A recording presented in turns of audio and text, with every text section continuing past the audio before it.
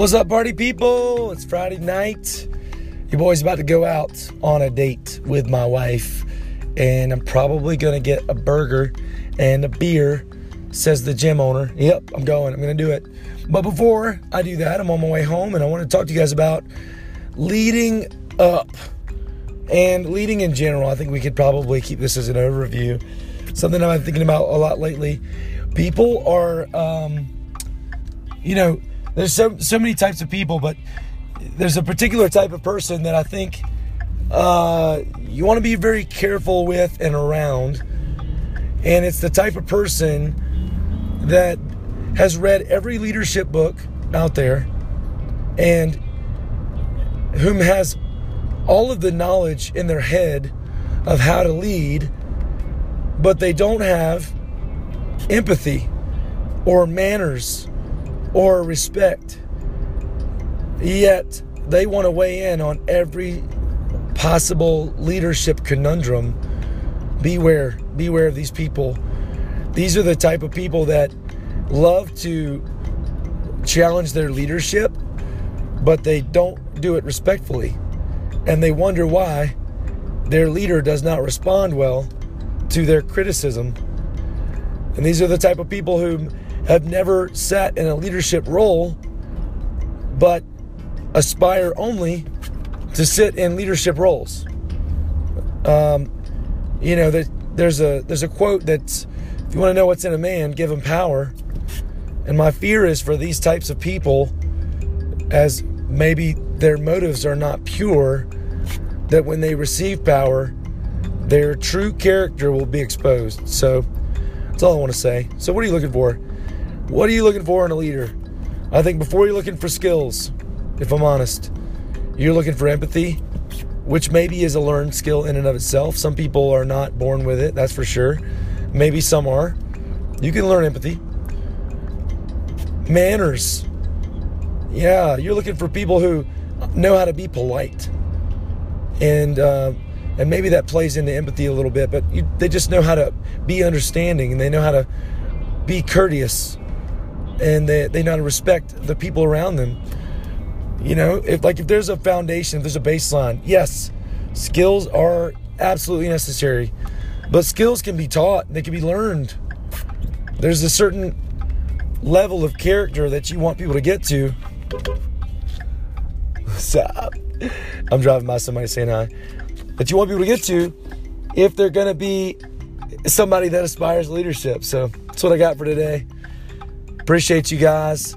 Beware of the one that calls himself a leader, yet no one follows him. That man is merely taking a walk. That's what I got. All right, see you on the next podcast. What's up, guys? Matt Dawkins here, talking to myself. I like to process out loud. I was thinking about something earlier today, something that was shared by somebody I respect. And they were helping me understand that when I opened a new business, I decided to start something new, that the truth was I really wanted to do something different. I saw the way things were being done. I wanted to shake up the system a little bit. I wanted to provide something that people weren't getting in the area that I lived in. So I thought, you know what? I can provide that service. I can meet that need, and it's going to be awesome. And in that founder stage, it felt great to be able to do something different. Even personally, me do something different. I enjoyed that. I enjoyed building a different system and appealing to a different audience, and my 9 to 5 looking different. But, as we're now 2 years in, began to realize that I can't just continue doing different things. That ultimately, that different thing I began 2 years ago, the best thing I can do for the business is to figure out how to do the same thing every single day, to honor that need that I wanted to meet, that different product I wanted to provide. Means that within these different systems now, I need to be willing to do the same thing over and over and over and over again. And there's a good chance that that's the thing that separates businesses that continue to succeed and grow and thrive and businesses that begin to fizzle out. So I need to challenge myself when I want to make changes and I want to make improvements, to make sure I'm using the right filter. Ultimately, that's my vision. Our vision is to help others accomplish more than they thought possible through community-based, purpose-driven fitness. So when I go to make a change, ultimately I need to ask myself, is this appealing to the community-based nature or the purpose-driven nature of helping other people accomplish more than they thought possible? And if it's not, then I may just be looking to change something for the sake of change. So, man, that got me so excited about making changes going forward.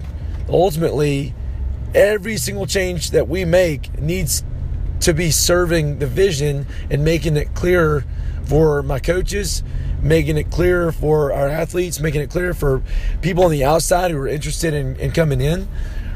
And when we make those changes, the people who are affected by those changes don't feel like they're getting, that change is happening to them. They feel like it's happening for them. And instead of it feeling like change, it feels like progress or maybe even clarity. So I just needed to put that thought together that, Matt, stop just changing things for the sake of change. People are getting worn out because they feel like change is happening to them. Use the vision as your filter. When you make change, it's going to feel like progress or clarity, and people are going to embrace it, and they're going to look forward to new things and ways that we're trying to improve. And so